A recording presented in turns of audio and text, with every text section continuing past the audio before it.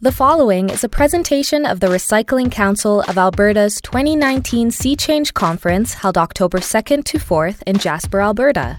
The RCA would like to thank our supporters for making this conference possible, including Platinum sponsor GFL Environmental and the sponsor of this session, Strathcona County. Ruben Anderson, a consultant on behavioral change and sustainability, will make you rethink the current recycling system in this mind-blowing session on compassionate systems. Okay, thank you all for coming this morning and listening to me, and thanks especially to Christina Seidel. She's seen me talk a couple times before. She almost saw me run out of town after one of my talks, so she brought me to Jasper, where it's surrounded by mountains and there's nowhere to run. I'm going to explain what compassionate systems are today, and I'm going to talk a lot about behavior change. But first, I'm going to explain why everything you're doing is wrong, why even your hopes and dreams are doomed to fail, and why your children are angry. But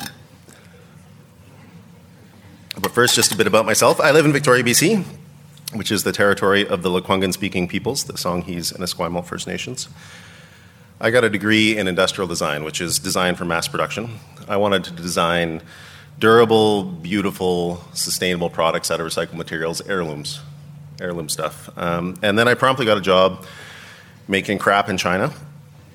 We lived in a hotel in Shenzhen and visited factories that are manufacturing garbage at a massive scale. So here's a picture from one of these factories. Just one of their many product lines is recirculating water fountains. These are totally unrecyclable, and they made hundreds of thousands of them in hundreds of different product lines. So I designed a very small part of the junk that's coming back to haunt our landfills. I didn't design a fountain, but lots of picture frames and lamps and jewelry boxes. I once opened up a photo album in the gift shop of the museum, the Art Gallery of Vancouver, and I was surprised to find that I designed it. So that's the prototype there. I think that may be the world's first pop-up photo album.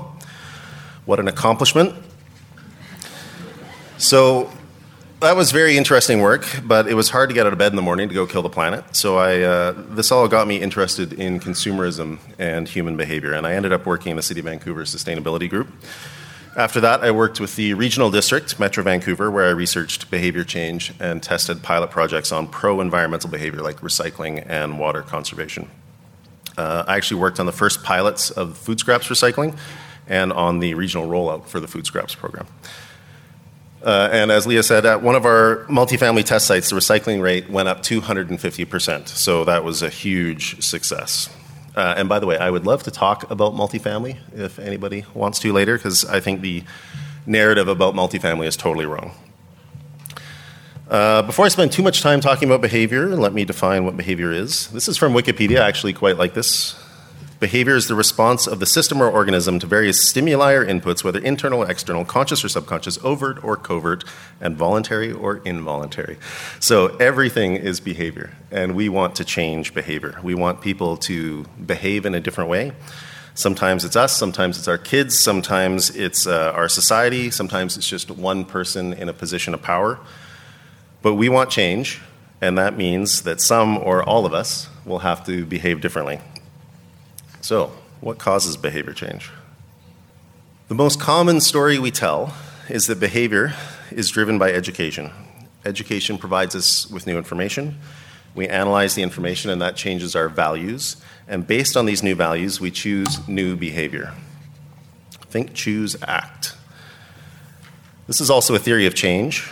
So this is a hypothesis of how we think change happens. So if the theory of change is correct, we should be able to educate people, and then they'll behave differently. And this theory is incredibly easy to disprove.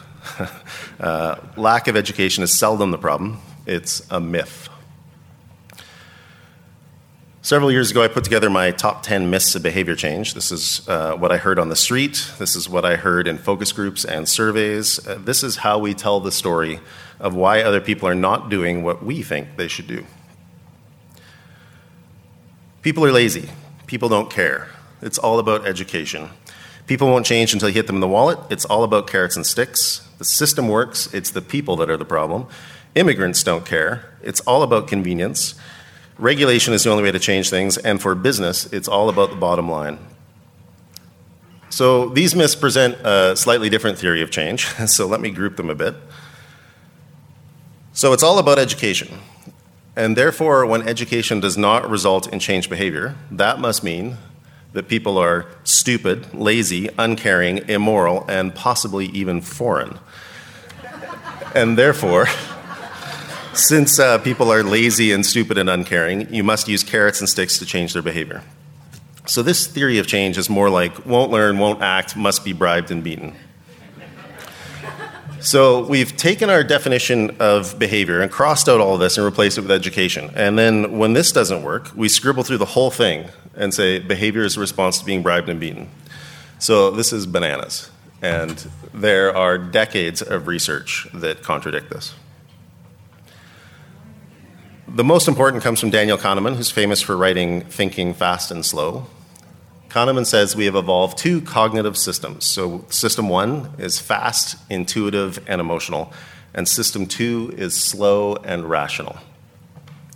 Another popularizer of this work is Jonathan Haidt, who tries to give some scale to system one and system two with the metaphor of a big, strong elephant with a rational rider in charge. Except to be accurate, the elephant should be 10 times larger and as fast as a racehorse, and it's often the one in charge, not the rider. So other than those three fundamental flaws to the metaphor, it's useful. But why two systems? Why doesn't education work? Why don't we just think carefully about everything like the rational people we tell ourselves we are? So to understand this, I want to spend a couple of minutes looking at the evolution of the brain. So here's a chart of skull volume showing our hominid ancestors. So you can see that 4 million years ago, we had a tiny little brain. There's a lot of speculation why our brains started growing, but one of the main guesses is that we started eating lots of good Alberta beef, and that, along with cooking with fire, the dense calories and nutrients enabled our brain to grow. But to help understand behavior, we need to put this chart in a little more context. So here's 500 million years. 500 million years ago, the reptilian brain evolved. So this is really just kind of a fat bump on our spinal cord. This is what keeps us breathing. It keeps our heart beating. It regulates our body temperature, just the very basic stuff of life. 360 million years ago, fishes walked out on land, and the first mammals appeared about 200 million years ago. So in these mammals, the reptilian brain grew in some areas, and it developed a limbic system. So this is system one. This is the elephant. It's often called the emotional brain, and this is not where we do conscious, future-oriented, rational planning. Now, you know why they do medical experiments on mice? It's because 80 million years ago, we had a common ancestor. So 80 million years ago, we were mice. And we still share quite a bit of DNA with mice.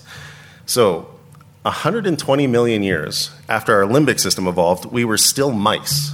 And it took another 76 million years to get to this small-brained ancestor, and maybe a couple more million years to use fire and start getting lots of dense nutrients that allow us to really grow a big brain.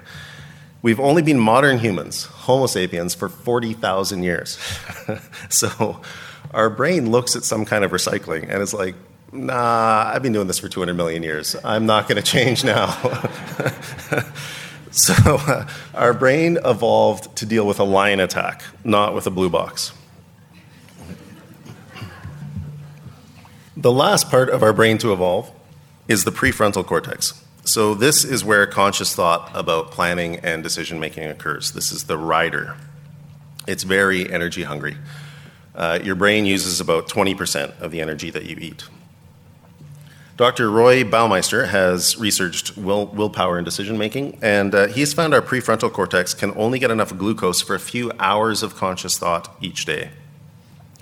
Baumeister finds that whenever we have to think about something or make a decision of any kind, it depletes our capacity for future decision-making. So the more decisions we have to make in a short period of time, the worse our decisions become.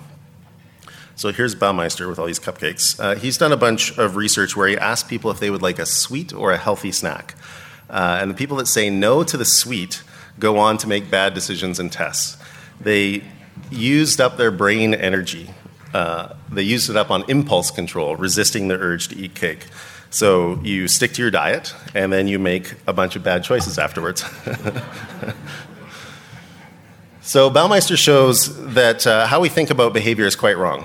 Our brains really are like a muscle. So a thought is actually a physical connection between hundreds of thousands of neurons. And our brains can be exhausted. So we can only run so far, we can only jump so high, and we can only think so much. This is the physical reason why we have evolved the two cognitive systems that Kahneman has researched.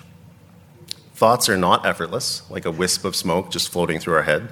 Thoughts are very effortful, like running a marathon. And just like our muscles, our brain needs food to do its work.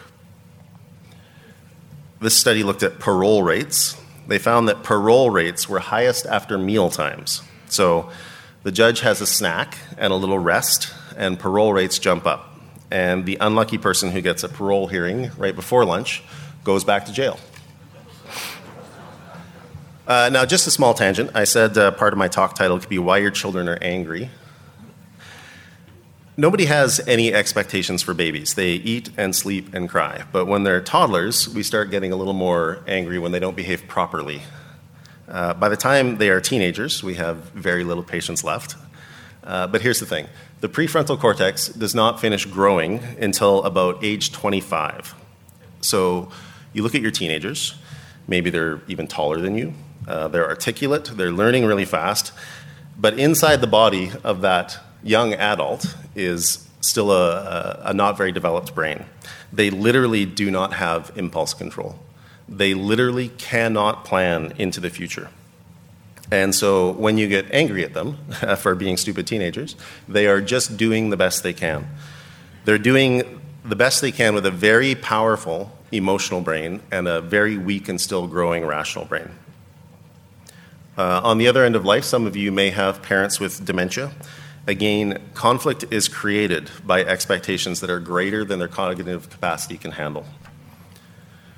So we have this 200 million year old emotional, intuitive, subconscious, social, and responsive brain that we use most of the time to save energy whenever possible. And then we have the much newer, very energy hungry, rational system that we use only when it's absolutely necessary. Now, this matters because almost everything we try to do to change behavior is very energy intensive. We ask people to remember to turn things on or off. We ask people to educate themselves, to post, to tweet. We need them to focus their attention so that they can sort recycling properly and take shorter showers and ride their bike. In the typical approach, we want you to pay attention. So look at the words. It says it right there. Attention comes at a cost. It's expensive.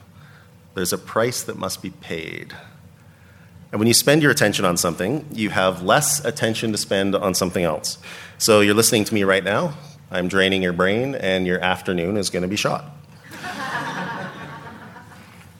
So our brain knows there's a price to be paid, and it's actually quite defensive about its resources. So you know how you get that feeling that someone isn't listening to you? They probably just aren't listening to you. Is it because they're a jerk, or because they don't like you, or they think you're stupid? Or is it because they've used up their attention span at work? Or maybe their brain is defending what little resources it has left so that it can use it later. This is why using facts and logic is not a very effective way of changing behavior. A logical argument requires a lot of processing power, and so it's easier just to ignore the facts and defend your brain's resources. The rest just get filtered out. There's some great research on the scale of the filtering our mind does. So as we sit here, about 40 million bits of information are bombarding our senses from all directions, but we're really only conscious of about 60 bits. The rest are being filtered. If necessary, they're being acted on through habits or reflexes, all subconsciously. So let's take a look at that another way. 0.00015% of the information is getting through to your conscious brain. Looking at it another way, if we made your prefrontal cortex the size of a bread box, the rest of your brain would be the size of the Milky Way. So what are the chances of your project being one of the 60 bits that makes it through the filter instead of one of the 40 million that gets stuck? Now, when I talk about this, the thing that always seems to stick in people's minds is that they can only think for a few hours every day, but they get paid for 8. So I just want to stress that it's not that we aren't doing work for the other hours each day. It's just that we're running more on autopilot. So we're filing things, we're replying to routine emails, we're doing things that we can do more automatically. So I've talked about my top 10 myths, and I've explained how reluctant our brain is to spend its very small amount of conscious energy and attention. So how do we get anything done? We perform tens of thousands of behaviors every day, from the tiny to the huge. So I think we can break up the drivers of our behavior into three general fields. Most of our behavior is determined by our physical context. If the road is straight, you drive fast. If the road is windy, you slow down. Light switches are all at the same height. We eat the food we can buy in the grocery store. We respond to our physical context, and we don't even question it. The next largest piece of behavior is determined by our social context. This sort of choice is less like thinking, and it's more like catching a cold. If there's a lot of people sneezing around you, your chances of catching a cold go way, way up. If you work in the engineering department, your chances of wearing khaki pants and a blue shirt go way up. If you work in marketing, your chances of wearing funky eyeglasses go up. So the social proof is that khaki pants are all around you, and so you catch khaki pants. And then lastly, we have this puny little speck at the top of the pyramid here. This is the stuff we stop and think about. This is the stuff we analyze. And some estimates are that this controls between 5% and 0.001% of our behavior. Okay, so to help understand these different drivers of behavior, I'm just going to throw a bunch of common strategies onto the respective areas. So, education, documentary films, books, petitions, crowdfunding, pricing mechanisms. This is all up in the conscious tip, the tiny little area. Things like fashion, music, sports, politics, religion, what brand of phone you use, the culture we live in. This is all in our social context. Big system stuff like energy generations, vehicle efficiency standards, building efficiency standards, building codes, huge amounts of the physical world we live in, the doorknobs, the chairs, lights, tables, switches, the countertops, sinks, taps. This is all in the physical context, the system choice. Pension programs, set it and forget it. That's in the system choice. Campaigns like Pink Shirt, Pink Ribbon, and Movember, these are all asking for your attention. So they're up in the tiny little conscious area. There are some social aspects to them. They're greatly complicated by the fact that they don't actually do anything. So growing a mustache in November is not connected to curing cancer. It raises awareness, but awareness doesn't cure cancer. So there's some challenges to those. Public consultation, shower timers. Do you guys have these in Alberta? So BC Hydro hands out these little egg timers that you suction cup to your shower wall, and the idea is that you're going to turn on the hot water, get into this glorious cascade of hot water, and then turn the egg timer over, and 3 minutes later when it runs out, you're going to get out. So obviously that's just an enormous demand on your willpower. Whereas just changing the shower head to a low-flow head changes the system. And so you might be able to spend 20 minutes in the shower and still use less water than 3 minutes with your egg timer and a higher flow shower head. Advertising, lots of persuasive advertising is up in the tip, and there is a bunch of social advertising, that identity advertising that is in the middle there. Speed limit. So the speed limit signs by the side of the highway are up in the tip. They're asking for your attention to tell you what to do. Whereas, when you're driving down the road in a pack of cars, that's a social choice. So the social context that you're in is determining how fast you're driving. Whereas some things like small scooters, like, the 49cc scooters that have speed limiters on them, they can only go 30 kilometers an hour or 50 kilometers an hour. So that is a physical change. The physical system is controlling your driving speed. So that's 3 different ways to control driving speed in these 3 different areas. Seatbelts. So seatbelts used to be an option that you had to pay for. If you didn't want your kids to go flying through the windshield, you had to spend an extra $100 on seatbelts. And that, of course, was bananas, and so seatbelts became mandatory, and now all cars have to come with seatbelts. But still, only about 80% of people are using the seatbelts, and so they started adding airbags, and now airbags are mandatory. So the physical system has changed to make the act of driving, the act of crashing, safer. Recycling education, signage, prompts, feedback, these are all up in the tip. Social norms and social proof of recycling are in the middle, social choice. Things like packaging regulations is a system change. So it just changes what is coming in that has to be dealt with.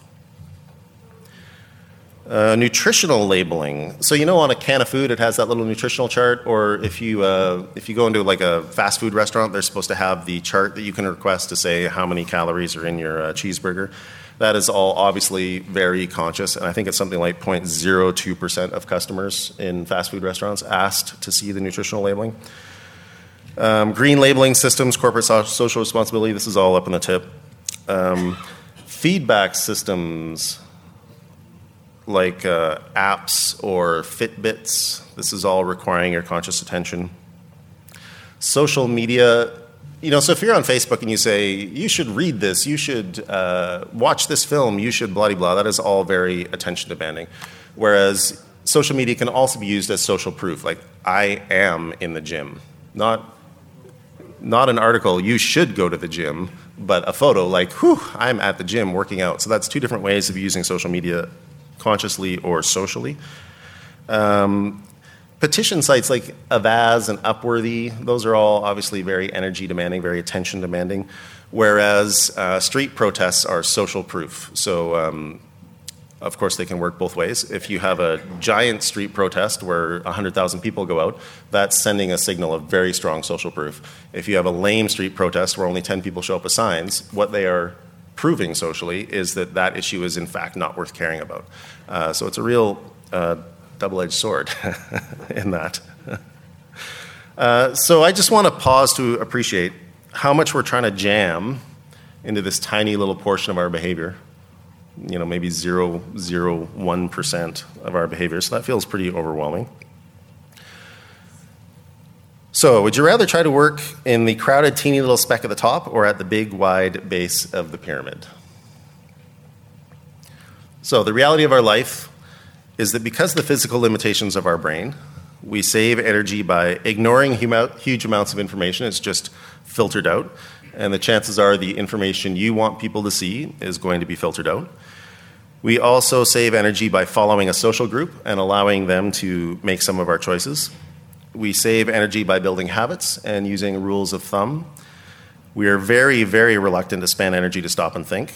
And so most of all, we save energy by following the structure of the physical system. So that usually means when people are not behaving properly, they're in fact just following the system. This is a really critical insight from design thinking. If people are throwing recyclables in the garbage or throwing garbage in the recycling, it's because the system does not work. It's not their fault, it's your fault. It's manufacturer's fault. We've built the system backwards, so it works for machines and markets, not for human beings. So here's my message of compassion. Everybody knows that changing the system is very powerful, but it's also very difficult to change. It can feel impossible. We also have the classic fish and water problem, where we're so used to the system we live in that we don't see them. We seldom consider where these systems came from, who designed them, or whether we have any other choices. And so when what we're doing doesn't work, we tend to do the same thing bigger, harder, and faster. And then we're surprised when it still doesn't work. Changing the system is not only the most effective way to change behavior. Because of our physical limits, it's often the only way. So we can build what I call compassionate systems when we design systems that are fundamentally loving of human beings. They respect our natural limits. By building compassionate systems, we can take the load off of us so that we can save our thinking for the things that we care about. So the question for us is, how do we create change with a system that's accepted without question? How do we shape behavior in a way that's as obvious as which side of the road we drive on? Okay, so that's the big picture of behavior change. Now, I'm going to take a few minutes to talk about the implications on garbage and recycling. I hope we can talk about this over beers tonight. And first, I'm going to talk about a few pet peeves. So these are ways we can increase the effectiveness of our current not very good system by making it work with our brains. So the first is timing. Governments often worry about overwhelming people, and so change is dribbled out over time. Like a new product is added to the recycling schedule every 6 months or a year. I hope you can see now that this could not be a worse idea. In fact, this approach is designed to make people fail. It would be much better to do a substantial change every 2 or 3 or 5 years that really is noticeable, as opposed to being a small change that is just filtered out. Another common problem is that every organization wants to have their own branded communications material.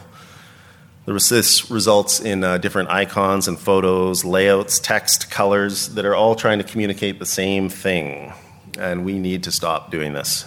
We're trying to build habits and automatic reactions, and we need a standardized trigger for these habits. So while I was at Metro, we developed a full set of icons, photos, recycling signage, and a universal booklet. It was a language-free booklet, all icons, all of which is free to download and use. So this standardized icon set should be used across the province and would ideally be used across the country. I just want to talk about... I want to talk about photos for a minute because it really matters when you use them. On the bin is the wrong time to use photos. Photos are extremely rich in information, and so they're very likely to be ignored. They're filtered out because they overwhelm the user. So we've all watched this. Someone walks up to a waste sorting station with an armload of garbage, and they get kind of paralyzed, and then they dump everything in the garbage can. So standing at the waste sorting station, it's too late to do education. That education needed to happen months or years earlier, so that when someone has garbage in their hands, they can just act. They can be, they're just triggered by the color of the icon, and they know what to do. So it was mentioned earlier that my colleague and I got a 250% increase in recycling at one of our test sites. So here's how we did it. We changed the physical context. It wasn't even a very exciting system change, but it turned out to be quite important. So at that time, Metro had a diversion goal of 70%. And then I'd go out to these sites, and I would calculate how big the dumpster was and how often it was tipped, and I would calculate how big the totes were in the recycling and food scrap streams. And what I found, very consistently across dozens of sites, is that 90% of the space was in the garbage dumpster, and food scraps and recycling combined were only 10%. So can someone explain to me how you're going to get 70% of the material in 10% of the space? So for our project, we shrunk dumpsters and we added recycling totes, and they filled up the totes. So we added cardboard dumpsters and more recycling totes, and they filled up those totes. And then we added food scraps and more recycling totes. We didn't need to do any communications. We didn't need to do any social norming. The residents just needed more infrastructure. They wanted to recycle, but our system was preventing them. Now, maybe it's the same here in Alberta. In BC, if you went into a lot of ICI settings, there wasn't even a blue box. So I can tell you this, if there's no blue box, your recycling rate is going to be very close to zero. How is it possible that a garbage hauler can drop off a dumpster but isn't required to provide recycling and food scraps collection at the same time? In Vancouver ICI garbage, the top 2 streams are compostable, and the next 4 streams are blue box paper. And yet we let haulers deliver only a dumpster, and then we wag our fingers at people for not recycling. So those are a few of my pet peeves about how our current recycling system is not designed for actual human behavior. We should be ashamed of wagging our fingers at people. They're doing the best they can in the system that we have built. If it isn't good enough, then we need to build a better system. In case I haven't been clear enough, I think our current system is very, very bad. It can't work. When we talk to individuals about individual changes they can make in their individual behavior, we create collective failure. So I spent this whole talk showing why voting with your dollar can't scale, why education or persuasion can't scale, and why the compassionate thing to do is to design waste out of existence. I use this photograph because I can't think of anything more hopeless than trying to deal with this problem than by making lampshades out of egg cartons. We must stop dealing with the end of the pipe. If we're forever reacting to whatever stupid products the marketing department dreams up, we will forever fail. We must go to the beginning and start dictating what materials are allowed in and how they're allowed to be used. Now, wouldn't extended producer responsibility help with that?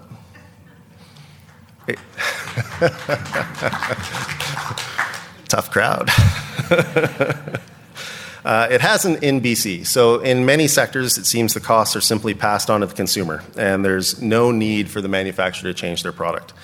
So the producer helps pay for collection and recycling, which is great, but there's no change in consumption patterns. So in 2017, numbers in BC showed an increase in per capita waste generation. And we're not even talking about hard stuff here. So the largest fraction of garbage is still food and yard scraps. The next fraction is still blue box paper. The next one is probably wood. Like, seriously, it's 2019, and we can't imagine that construction and demolition sites could separate their garbage, let alone deconstruct a building. How is it even legal to drop a free newspaper stuffed full of flyers on your doorstep without asking you if you want it? You should have to subscribe to that garbage. I can go to the mall right now and buy a printer that only prints on one side of the paper, and then we're mystified why there's so much paper waste. You can buy a plastic bottle of pop and use it once, or you can buy a glass bottle of beer that has a 97% return rate and can be refilled a couple of dozen times. I remember the local Coca-Cola bottling plant. This is not ancient history. These are system choices we made. If you want to talk about water bottles, the system solution is water fountains, not recycling. Draft beer is zero waste.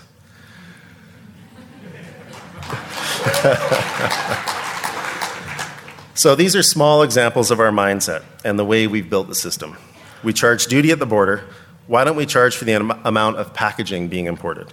We have food safety standards. Why don't we have recycle and repair standards? We have a building code. Why don't we have a product code?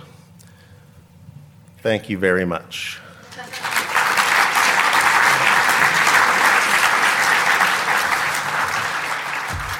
Thank you for listening to this Sea Change Conference session. Search for On the Cusp, Alberta's Circular Podcast on iTunes and Google Play, or visit recycle.ab.ca to see the full slides and audio presentation.